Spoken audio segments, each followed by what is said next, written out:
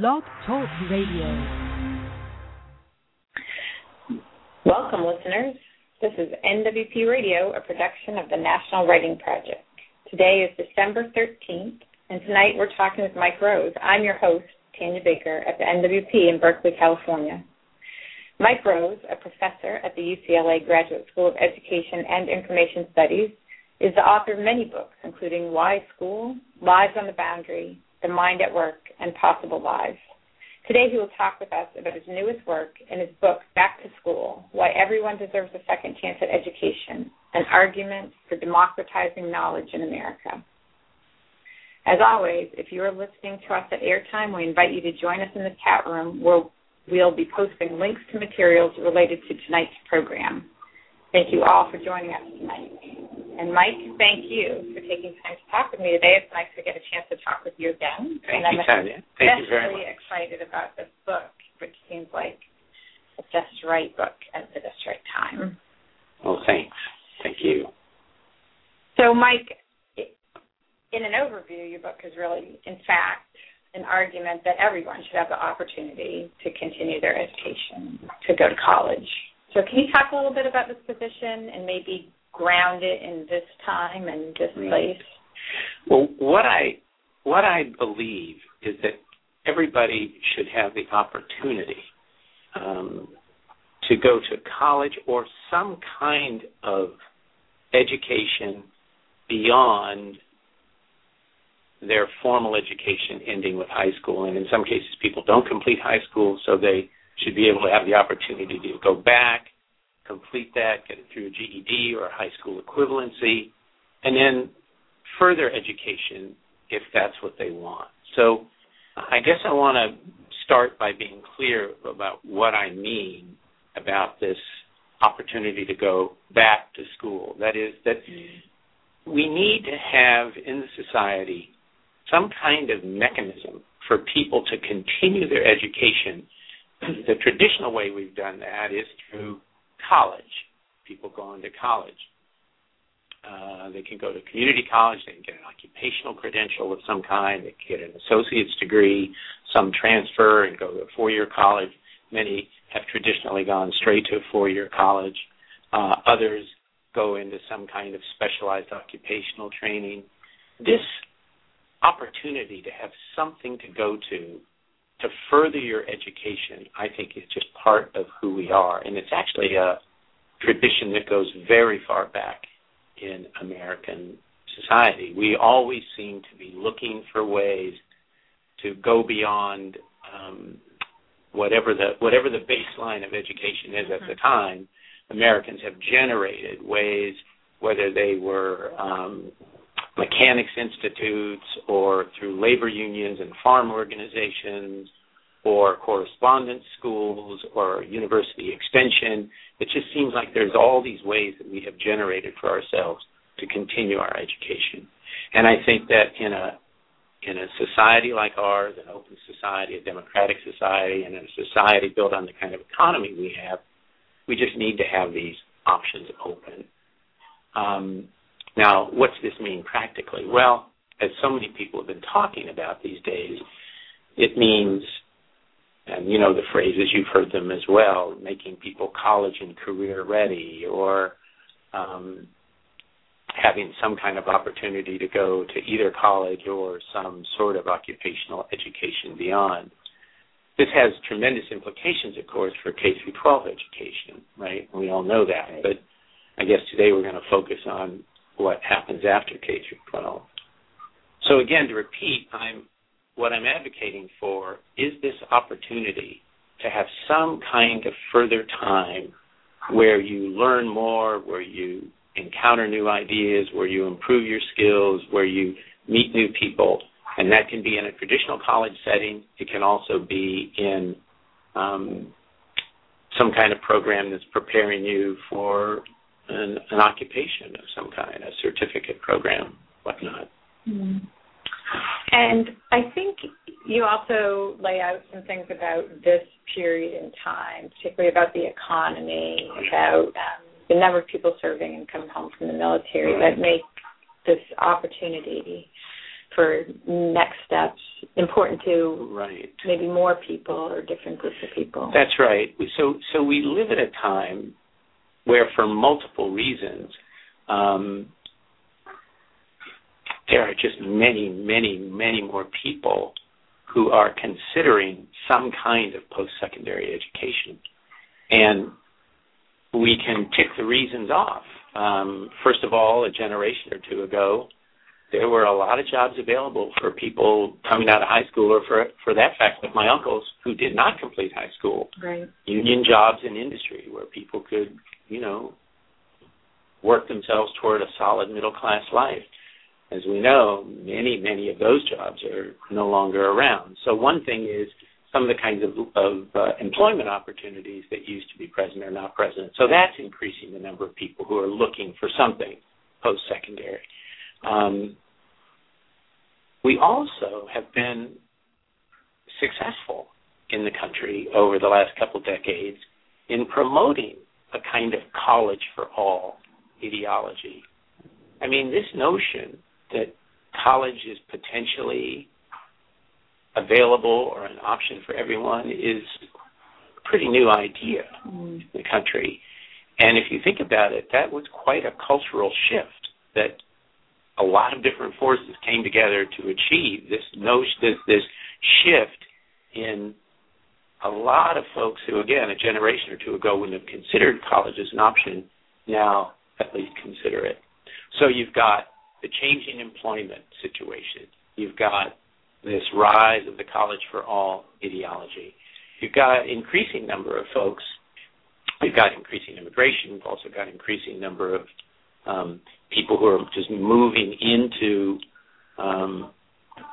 cities, into locations where college becomes maybe more available geographically. So there's this series of forces that have come together that are leading more and more people to the doors of our colleges and community colleges. You mentioned veterans. There are something like 600,000 veterans in college right now, many in community colleges. So you've got these folks returning from the conflicts in Iraq or Afghanistan, and many of them are wanting to try and improve their lot. So you've got all these different reasons, right, why more and more folks are seeking some kind of post-secondary education. Now, here is the rub in all this, Tanya, and that is that this is all happening at a time when budgets are being when budgets are being crunched, when resources are being withheld, when many, many colleges are cutting classes, cutting services. In California alone, over the last several years, something like 450,000 students have not been able to enroll as they wanted to in the community college system. That's astounding. So at this time of unprecedented demand, at a time when everybody from the president on down is saying we need to get more folks into post-secondary education, the doors are being either shut or only kept partway open. Right. Okay, Mike. That's a bleak way for us to start. But we're gonna move in a better direction, I'm sure, right? Shall we? All right. I'm in your hands. So why don't we talk about the sort of, I think, opening up or broadening of the conversation that you call for in this book about what happens to people who do get in, who do have experiences in community college. I think we live in a time, I mean, you use the phrase college and career ready, and that's, we talk a lot about the economic value and the career readiness value, but I think you push us to have a broader understanding of the sort of range of benefits, both to individuals and to our society, of people having these opportunities. Right. So, you know, it's interesting, over the last couple of decades, and what I'm going to say is understandable given the fact that the economy has been shifting so dramatically, and the United States over the last 2 or 3 decades is no longer the only economic powerhouse in the world, right? So given all these reasons, it's understandable that virtually the only justification we hear for going to school is an economic one. I mean, again, from the president on down, the justification for staying in school, for more school, for getting some kind of post-secondary credential or degree, the justification is almost always given as an economic one. And that's true. I mean, let's mass education in the United States has always had as a primary purpose economic advancement and climbing the social ladder. And as I've said this before, as a child of the working class whose current life has been made possible by education, I completely understand that and sympathize with that motive. But there are so many other reasons that people go to school. And what's interesting to me, Tanya, is that those reasons emerge from the mouths of the people themselves.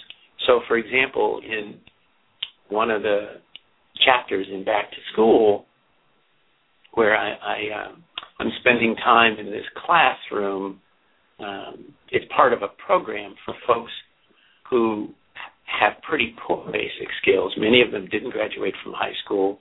They're coming into this community college program to learn a skilled trade and also to build some basic skills.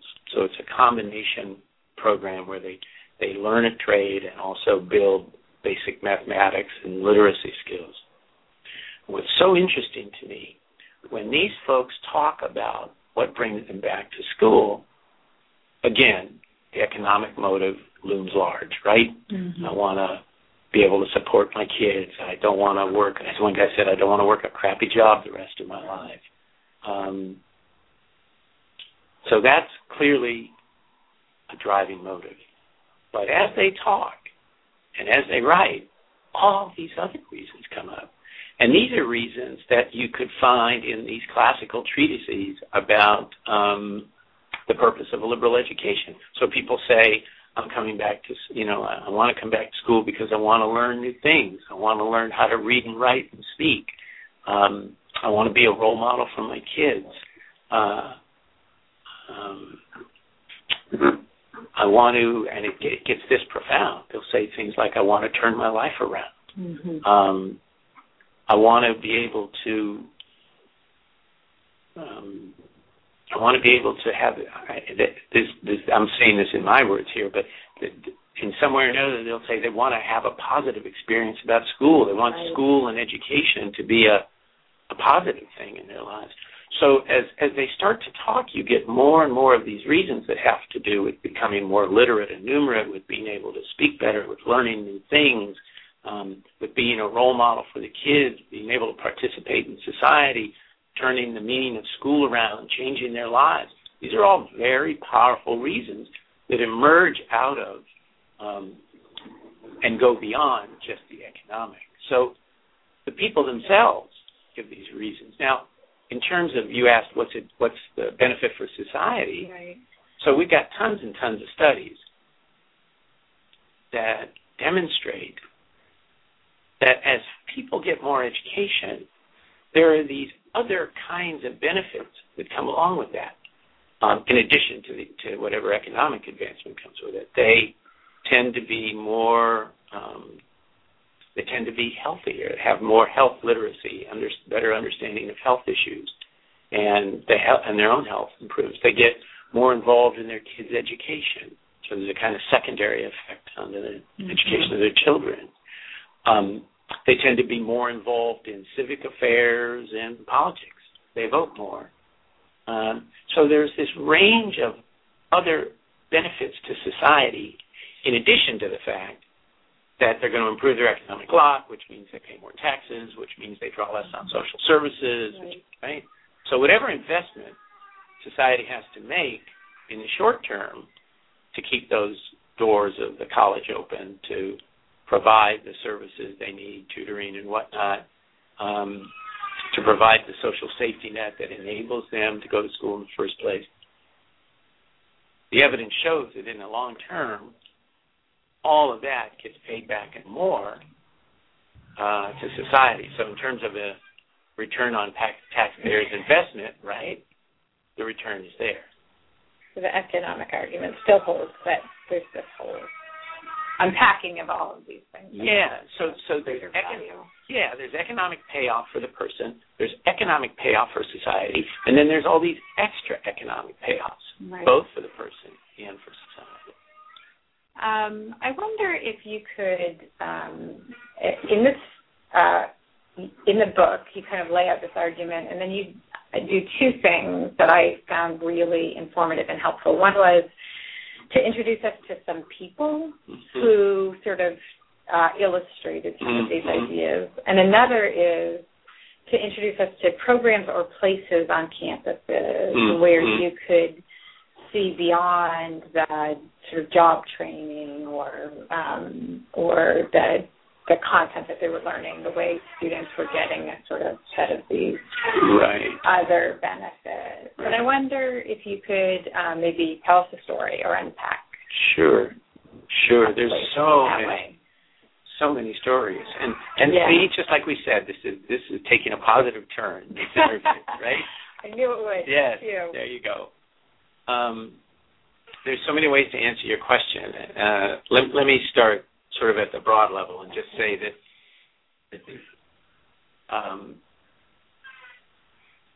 look, overall, when you look at just the overall statistics, we don't do anywhere near the job we need to do in terms of not only getting folks in the door to 2- and 4-year colleges, but keeping them there. The completion rate, I think, at the community college level is something like 30%, maybe, and at the 4-year college level, I'm thinking it's somewhere between 50% and 60%. So clearly, we have much more work to do. But what's interesting is that when you can find colleges, community colleges, 4-year schools, who work with similar populations, who have a better record than other places. Right. So clearly, what happens at the institutional level matters. Yeah. It matters. And what has been interesting to me is that this positive record can be at the institutional level, but it also can be or occur within individual departments or units within campuses. So even if a campus overall maybe is not doing all it can do, you'll find this tutoring center, let's say, or a particular occupational program, or some kind of special program like a first-year experience program or a learning community where these remarkable things are happening. So, again, it depends on the campus, the place, as to where these really wonderful things might happen. Right. But let me take you, for example, into a tutoring center of one of the colleges. I was hoping you would go there. I visited, yeah. Excellent. So this is an interesting place. This is quite a poor school, sort of quite a poor population of the city. And this tutoring center, so it's, there's a lot of different ways tutoring centers can be set up. This one is set up as a kind of peer tutoring operation so that students at the community college who have done well come back and go through some training and can become peer tutors.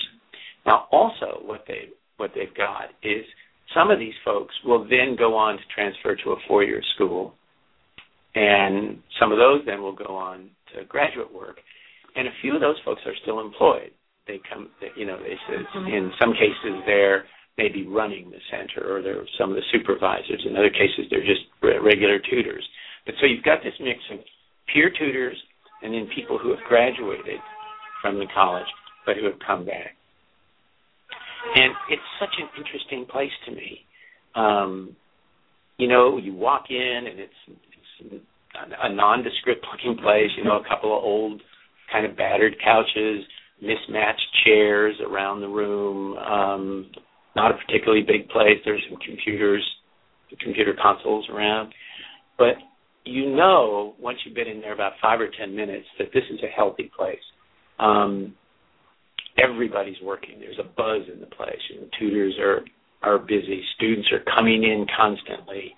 as you walk around, you just listen in, you can hear folks encouraging and giving direction, and people are there to get help with everything from, a basic skills course to working on a paper for psychology to doing some assignment related to an occupational course. So there's a lot of activity, a lot of engagement, a lot of just this sense, when you walk into a place like that, this sense that healthy, good things are going on here. So I spent a lot of time there, and I got to meet some of the tutors as well as some of the students. And I'll give you one example of many. A guy that I ran into there was getting tutoring. He's in a wheelchair, big guy, mid-20s, I would say, and everybody knew him. And so he was getting some assistance with preparing his personal statement to apply to four-year school. So he was getting ready to transfer. So here's his story. This is a guy who, like with so many young people, just kind of got off track in high school, got into trouble, ended up running the streets, and was paralyzed by a gunshot from somebody from a rival gang from the one he was in. And he went through, you could imagine, all the kinds of both personal and physical hell that you go through when you realize that you're going to be paralyzed for the rest of your life from the waist down.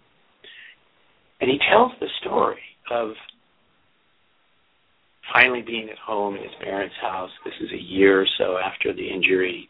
He's gone through rehab, but he's still just at a loss as to what to do with his life.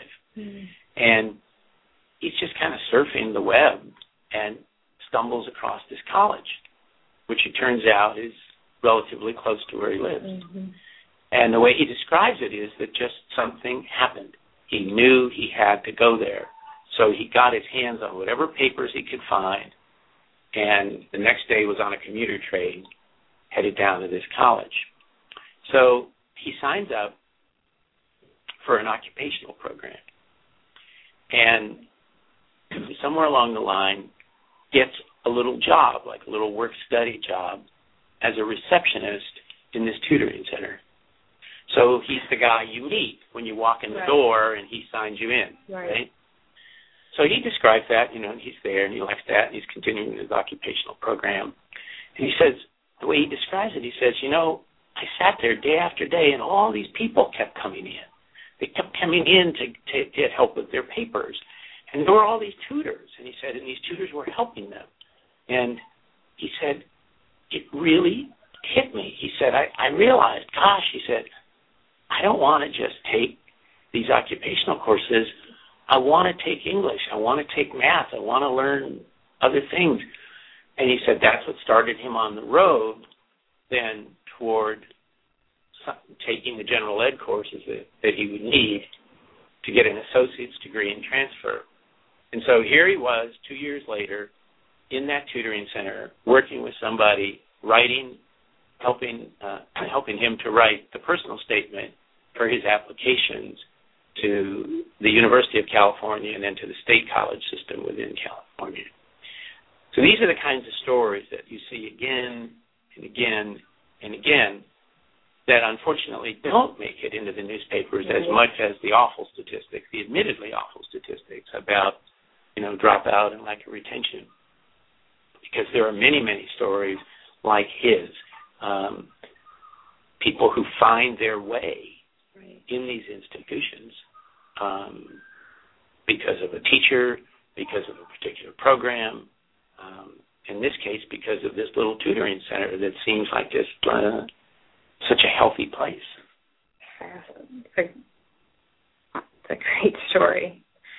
I'm struggling because I want to talk more about the tutor center because I love it. I love everything you wrote about the tutoring center, and it just feels so rich to me. But the other thing that his story makes me think about is a sort of an argument that you make in the book about what we miss when we focus on sort of individual responsibility or pull yourself up by your bootstraps, or if you've failed, maybe don't deserve a second chance. And one of the ways that you talk about that in the book is the availability of sort of networks that teach you about college or about opportunity or about what to do next. And it seems to me, in a sense, that that was not a network that this young man had when he arrived at the community college, and sort of by happenstance, these things become visible to him by his placement near these other people in the tutoring center that show him some new way of thinking about himself, about what's available, about the work. That's a nice observation.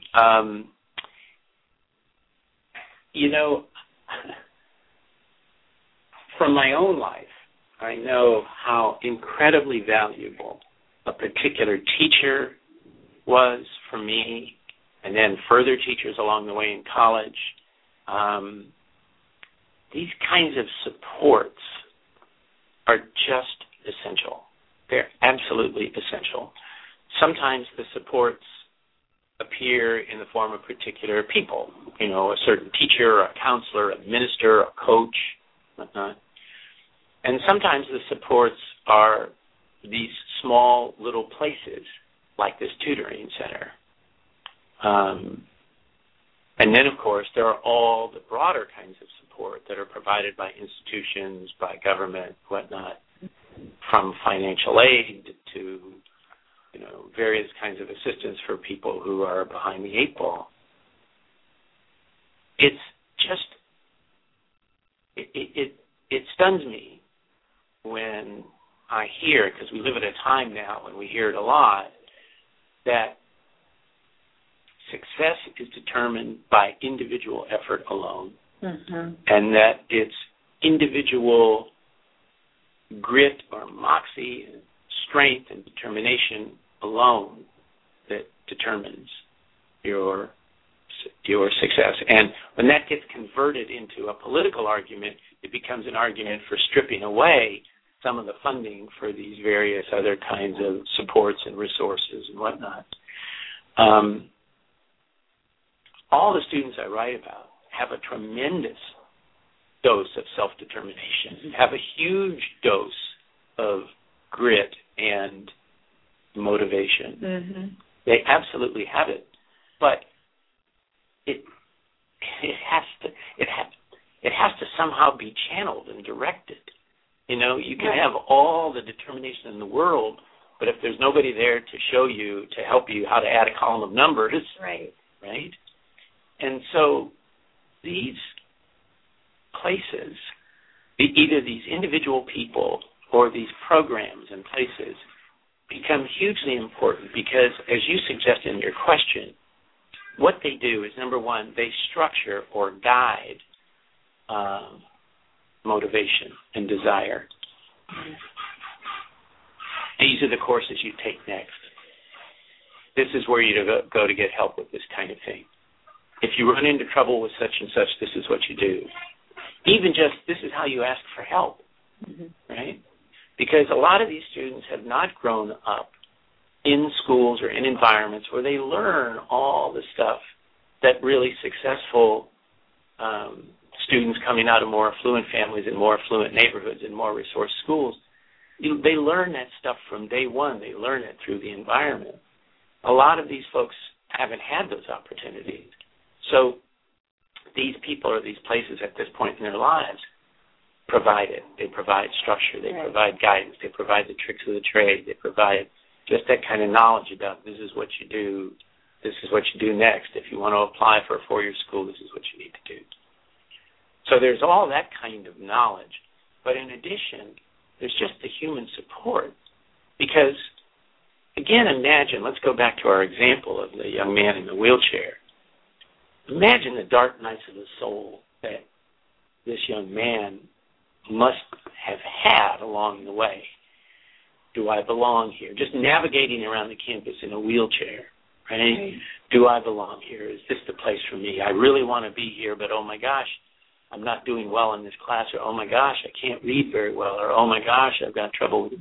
What's interesting is, he started out in the lower level remedial courses That's where he was placed. And again, he made his way up that ladder of those courses. Now, there were a lot of people along the way in that tutoring center, his teachers, who enabled that kind of progress. Right. So desire, motivation, hugely important. No denying it. Individual responsibility, absolutely, hugely important. No denying it. But without all these other kinds of support and people and these human networks, and just a place like that tutoring center where when he wheels in there, he feels like, I've got a place where I belong. Right. Those are huge for people who haven't had a lot of the good fortune early in their lives. Right. So, I guess that's how we're going to do this. We're going to go up and down. Up and down is good. So, his story, his beginning in remediation brings us to a question that is often related to access to college and who gets to go, or access to opportunities and who gets to partake of that, and that is preparation. So we could talk about what this means for K-12 schools, but that's probably another whole hour of at least of talk. But we know we can come back to that conversation about what does it mean to be college and career ready, and but the related question is what happens to young people or any people who find themselves ready to take a next step, motivated, have desire, have self-governance, and can get themselves there, but they don't have college and career-ready skills, let's say. I think that you push us to think a little bit. I mean, people want to talk a lot about remediation. They want to talk about whether we should have remediation, whether you have to meet a certain bar before you get to a place. I think that in the book and in other places, you've asked us to think differently about remediation. Yeah. So, and look, I've worked in previous lives. I've worked in a lot of programs, teaching remedial writing, running tutoring centers, developing programs for students, bridge programs, preparatory programs. So I do not want to be in any way, I don't want to sound in any way blithe or dismissive about the concern. It's huge. It's criminal that so many people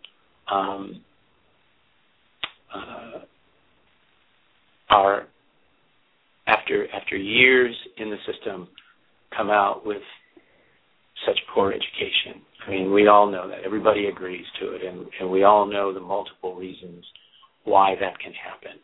So I'm not for a moment trying to be lighthearted about this very serious issue. But a couple things. Number one, it's important to remember that in American higher education,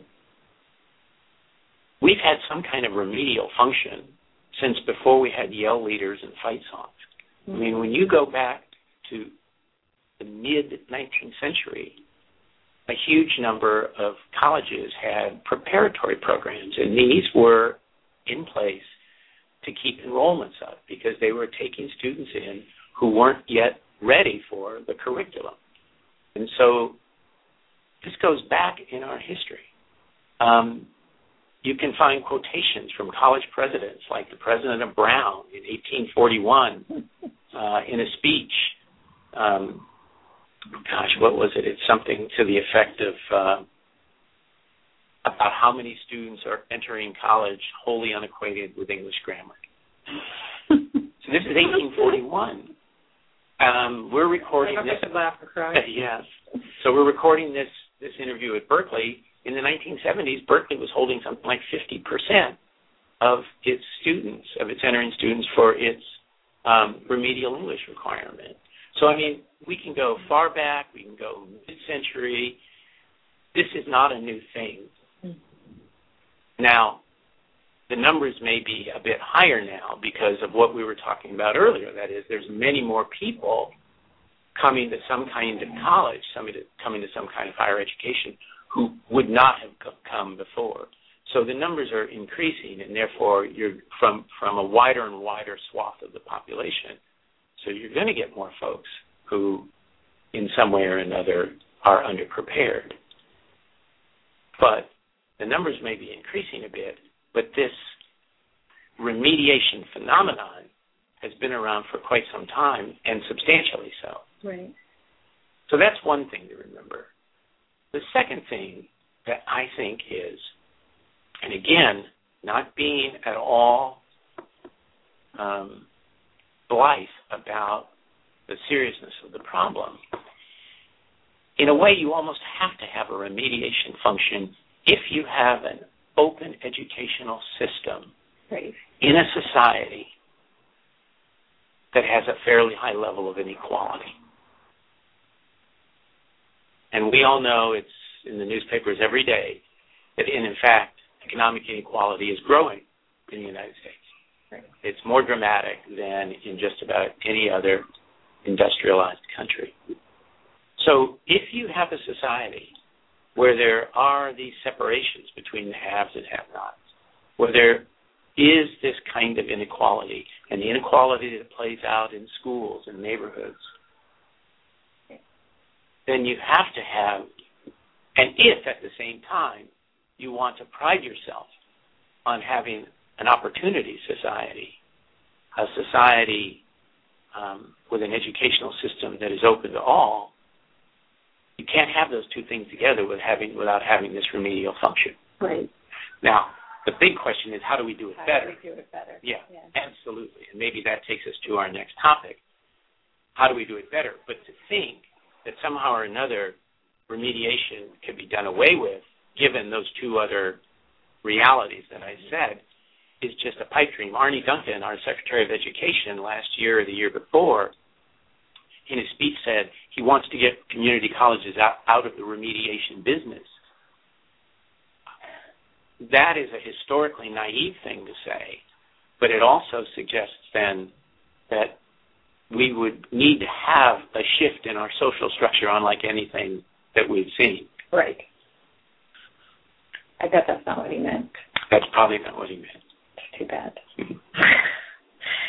So, Mike, one or two words or one or 2 points that you would make about how we could do remediation better. Right. So, a lot of folks, myself included, for many years have been critical of the way remedial writing and with that reading and remedial mathematics is taught.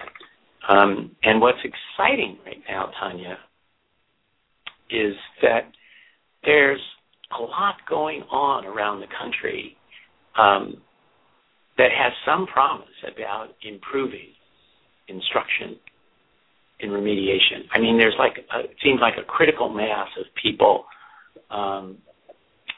many of whom coming from the community colleges themselves, who are calling for a fundamental rethinking of the way I'm going to stick with remedial writing since that's what I know most about. That's great. With a fundamental rethinking of the way we do remedial education and remedial writing. So you've got folks who are calling for a completely different kind of curriculum, one that moves us away from a kind of skills and drills focus that has dominated so much remedial education for this century, for most of the 20th century. So you're getting folks, and I would include myself here, who call for a much richer curriculum that tries to engage people in speaking and writing and reading, and provides additional support to enable them to be successful at doing this new kind of work. There's other folks who are creating programs where the remedial writing course is blended in with some other kind of content course. This was something we were doing as well decades ago, and that's certainly catching on now. So that, let's say, a student takes an introductory political science course, an introductory psychology course, and there's a writing course attached to that course. So the writing has a kind of purpose and meaning provided by the disciplinary course. That is also happening in occupational programs where a math course is integrated in with welding, let's say, or culinary or nursing or whatnot. A word that you hear a lot these days is acceleration. One of the things that we know from research as well as just practical experience is that, in a lot of colleges, there's like 3, even 4 levels of remedial courses that people have to take before they get to the transfer level course. And what we know, and it just makes a lot of sense, is that each one of those steps in the ladder becomes a place where people can fall out of the system. There's just so many courses to take. With no credit. But with cost. All of this drains time. And so people are looking at ways to try to collapse some of those courses, to make courses more intense but fewer in number. So there's a lot of different ways that people are trying to shift and change the standard remedial model. Certainly, a big piece of any of this change is going to be technology. So this is going on, I think, with more success right now in mathematics, given the nature of mathematics, and the teaching of mathematics. But so what you have is people trying to figure out various ways to integrate computer instruction, online instruction into these courses, or in some cases having them substitute for the course or some part of the course, pinpointing particular kinds of problems that a student might have in mathematics or in writing. Then you send them off to certain modules. The modules, if they're done well, are very interactive, so that, they'll pose, if a student gets something wrong, they'll pose another kind of problem that's similar. If the student gets that right, then they move from that to another. So there's a lot of this going on. Now, let me say one last word about the advent of this technology into remediation. Clearly, it's here, and clearly it's got a lot of momentum behind it. Foundations like Gates, for obvious reasons, are supporting research and various programs to try and see what can be done with the use of the computer in remedial instruction. Certainly administrators are excited about it because it's cost-saving. So there's those kinds of economic reasons for considering the computer, but also, again, there are legitimate instructional uses. My worry is that I think we are at this crossroads, and I talk about this a bit in Back to School. We're at this crossroads, and I could see us going in one of several directions. One direction would be a kind of thoughtful integration of computer-assisted instruction into the remedial project, into the remedial programs. That would be carefully thought through, integrated into a whole robust curriculum, and would be studied. Keep an eye on it. Right. The other road would be that we get a lot of programs of computer, electronic instructional programs. We get a lot of them. Some of them are good, some of them are mediocre, some of them are awful. Right. And these began to take the place of instruction, of tutoring. And sadly, that is a direction that we could easily go in because of the demand, because of the economic payoff, and that would be, I think, exactly the wrong way to go with technology, and it would prove in the end to be fruitless, I think. So we're at a crossroads. I think at a legitimate crossroads. We have examples of both kinds of things going on, right? Both kinds of things going on right now. Where we go is going to depend on political will, the strength of the voices I was talking about earlier who are advocating for these interesting changes in remedial instruction. We'll see. So can I just ask you one more question about that? It seems to me that that sort of in its potentially worse iteration, computer-assisted instruction looks much like some of the worst remediation instruction handled by human beings as well, right? I mean, so you talked about lots of counterexamples that are forces for good in remediation, but it seems to me that there's a frame around a lot of people's thinking about remediation, and it can happen with people being teachers. It can also happen with the way we structure computer-assisted instruction, which is if you can't get the building blocks, then you don't get to. If you can't, know the building blocks, then you don't get to build a building. If you can't know what adjectives are, then you don't get to write sentences, kind of thing. And I think lots of your examples in the book of the strength of powerful remediation come at this. What they provide is both skills, instruction, but a sense of a growing identity by the learner of capacity or. So you're getting to me to my mind here. You're getting to the core of the issue. One of the things I try and do is go back and look at the history of remedial instruction in our time and where it comes from and how we ended up with the kind of model that we have, the traditional model, which tends to be this sort of skills and drills focus, sort of one piece on top of the other piece on top of the other piece. You can't try and write a paragraph if you can't put the verb and the subject together. You can't talk about ideas until you can, do certain much more basic, right? The change in remediation is going to happen only if we have a fundamental change in the way we understand what we mean by remediation, and a fundamental change in our understanding of people's capacity. If you go into a course or a program assuming that these are folks who are essentially illiterate, they have many, many, many deficiencies, there's all these things they can't do. Right.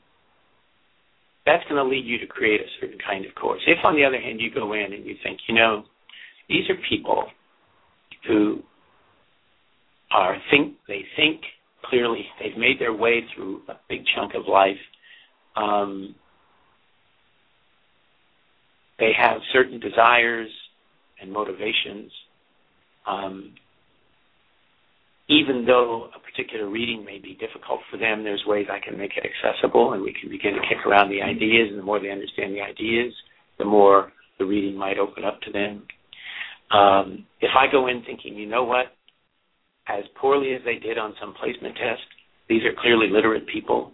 They get to the campus, they lead their lives, they have a family. If you go in thinking that way, in this way that looks for capacity, while admitting all the problems they may have, you're going to create a very different kind of course. So at heart, it calls for us to, I think, rethink the most basic assumptions we have about intelligence, about literacy, about human ability, about the inner lives of poor people, about the connection, or should I say the very complicated connection between not being able to write well and thinking. The automatic assumption, I've heard it 10,000 times, is that if you can't write well, it means you can't think well. That's not necessarily the case.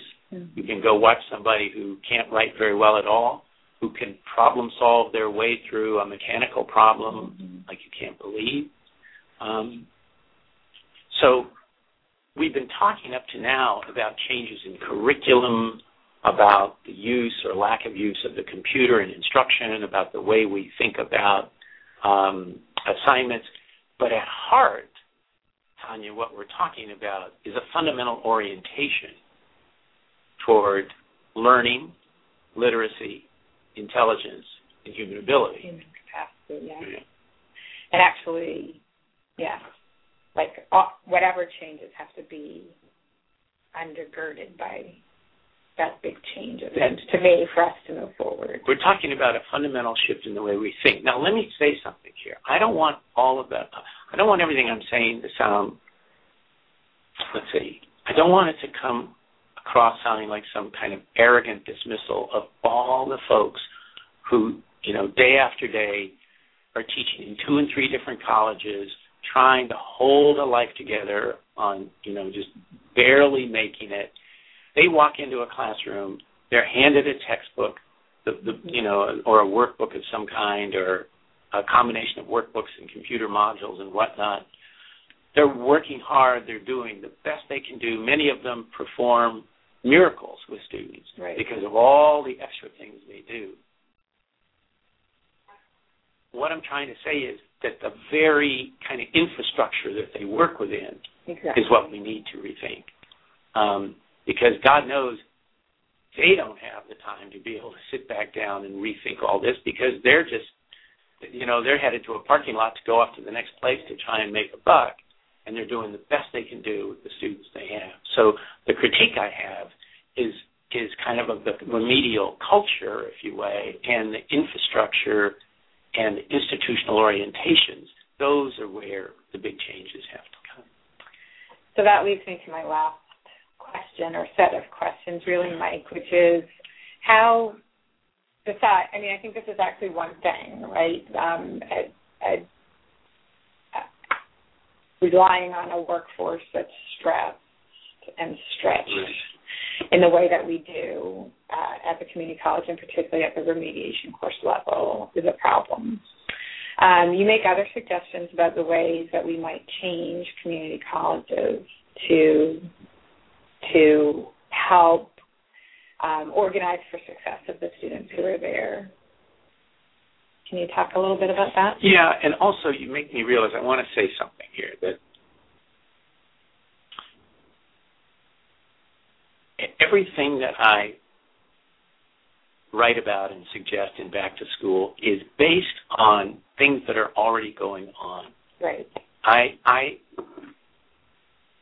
would not for a moment want people to think that I'm in this book or here in this interview with you pontificating about what people should do in institutions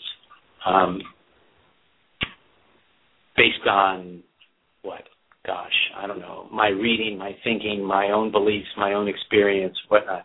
I am trying the best I can to offer whatever I offer based on what I see going on right now. People are actually doing and making happen, both at the individual classroom level as well as at the institutional level. So I think that's an important thing to say. So given that, you asked me to talk a little bit about what could be done to improve student success. Which really the question then is, what examples have you seen that we could bring forward? So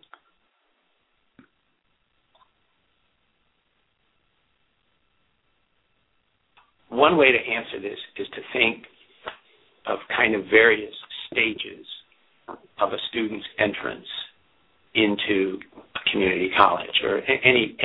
This could hold true for Yale as much as it holds true for the community college down the street. So let's just say for any institution. One thing I think that we need to give serious thought to is the whole idea of the first encounter. What happens as that student walks off the street and into this institution?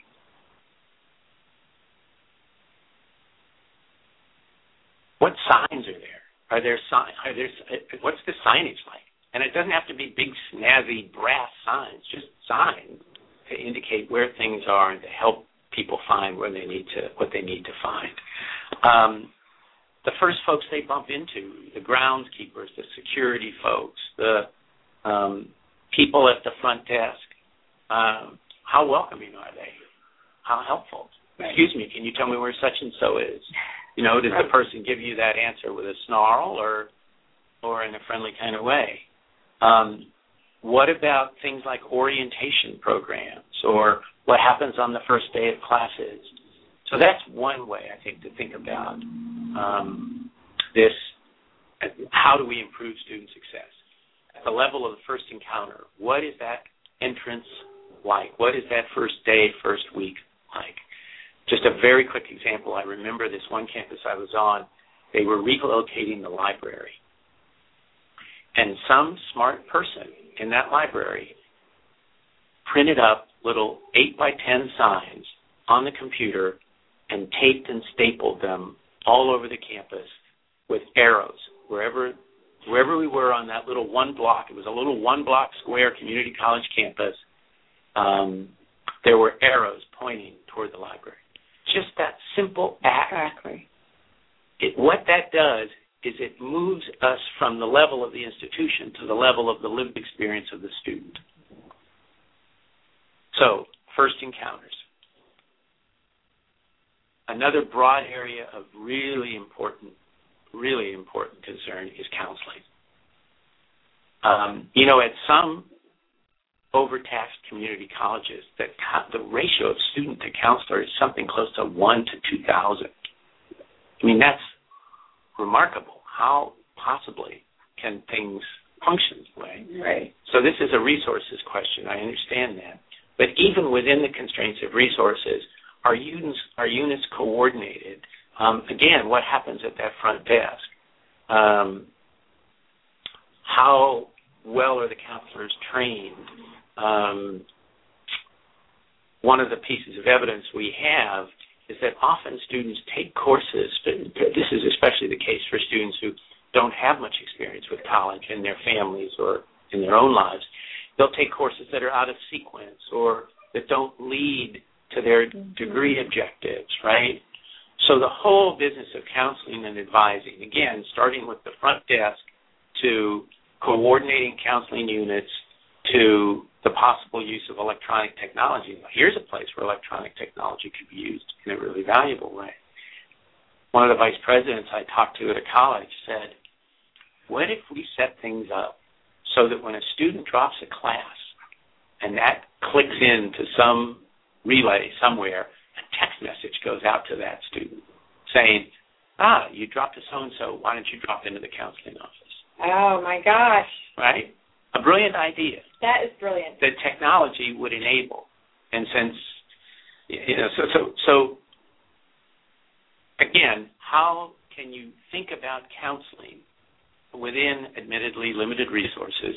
How can you think about counseling that changes the kind of current model that we have that isn't necessarily all that effective? And again, this is happening in places. Right? People are rethinking what to do. We've been talking about remediation, which takes us to the huge topic of faculty development. And that is something that costs money. I realize that. But the whole business of professional development, we were talking about it around remediation, but we could apply it in all kinds of courses in all kinds of ways. And how can you think about faculty development in a way that really does integrate the faculty into the faculty development? Right. Because so often what goes on is just awful. They have some consultant come in from the outside, and there's a little song and dance, and it's the afternoon, and you get some cookies and some crummy cold cuts, and that, and everybody knows that this is foolishness. But some kind of really long-term integrated faculty development that involves the faculty in talking about their own disciplines and learning from each other and that sort of thing. Another vice president I talked to said, we don't create any opportunities on our campuses for faculty to come together to talk about teaching. If you think about it, it's true. Most faculty meetings have to do with, administrative stuff or budgets or whatnot. So the whole area of teaching and faculty development. And then that takes us, I think, to the broad level of kind of thinking systemically. So you look at some colleges that, have been getting lots of attention, the kinds that win these Aspen Awards and whatnot. And what they seem to be able to do, and it takes a long time. So it takes a stable administrator. It takes a president who's going to be there for a while. It takes mid-level managers, mid-level folks, deans, department heads who are committed. But if you can get a critical mass of those people who have a vision, and they go through a long process of trying to, bring players in, get people invested, you begin to get these kinds of structural changes that make a difference in student success. So one example, a school that gets talked a lot about is Valencia in Florida. Well, they realized they looked at the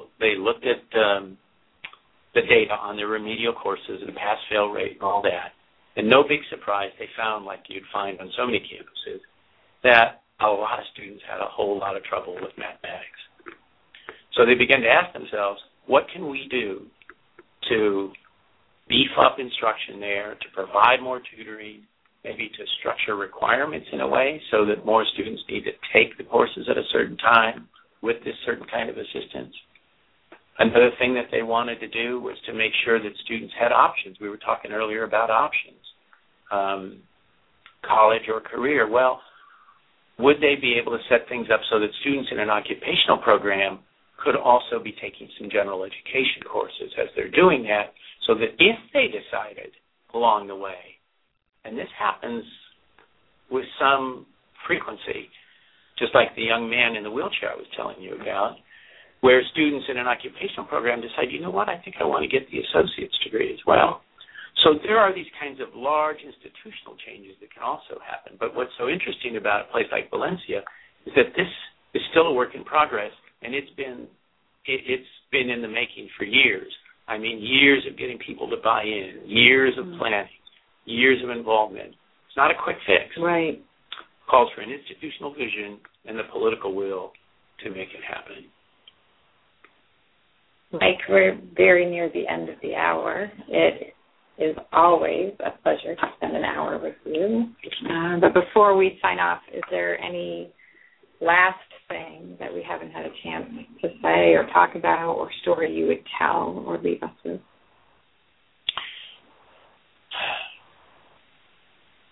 Well, I think just to reiterate how fundamentally important it is to the United States, both economically but also in terms of the way it sees itself, the kind of nation it wants to be, just how fundamentally important it is to us that we not only keep open but enhance these options for folks to come back to school, to get another shot at it.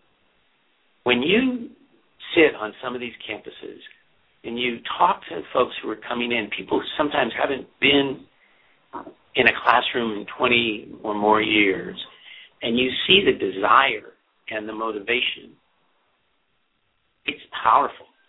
What that could do if a lot of people were enabled to continue their work, to continue to raise a family, to continue to hold a job, and to also somehow or another get some of this further education that they so desire, what a powerful effect that could have on us, not just economically, but socially as well. And so the question is, what are we willing to do as a society, institutionally, with whatever resources we can, to create conditions for more people to have this second chance? That's lovely. I would encourage everyone to get this book, Back to School. And we thank you so much, as always, Mike, for spending some time with the National Writing Project. Oh, thank you, Tanya. Thank you. And as always, with the National Writing Project, it's a pleasure. Well, thanks.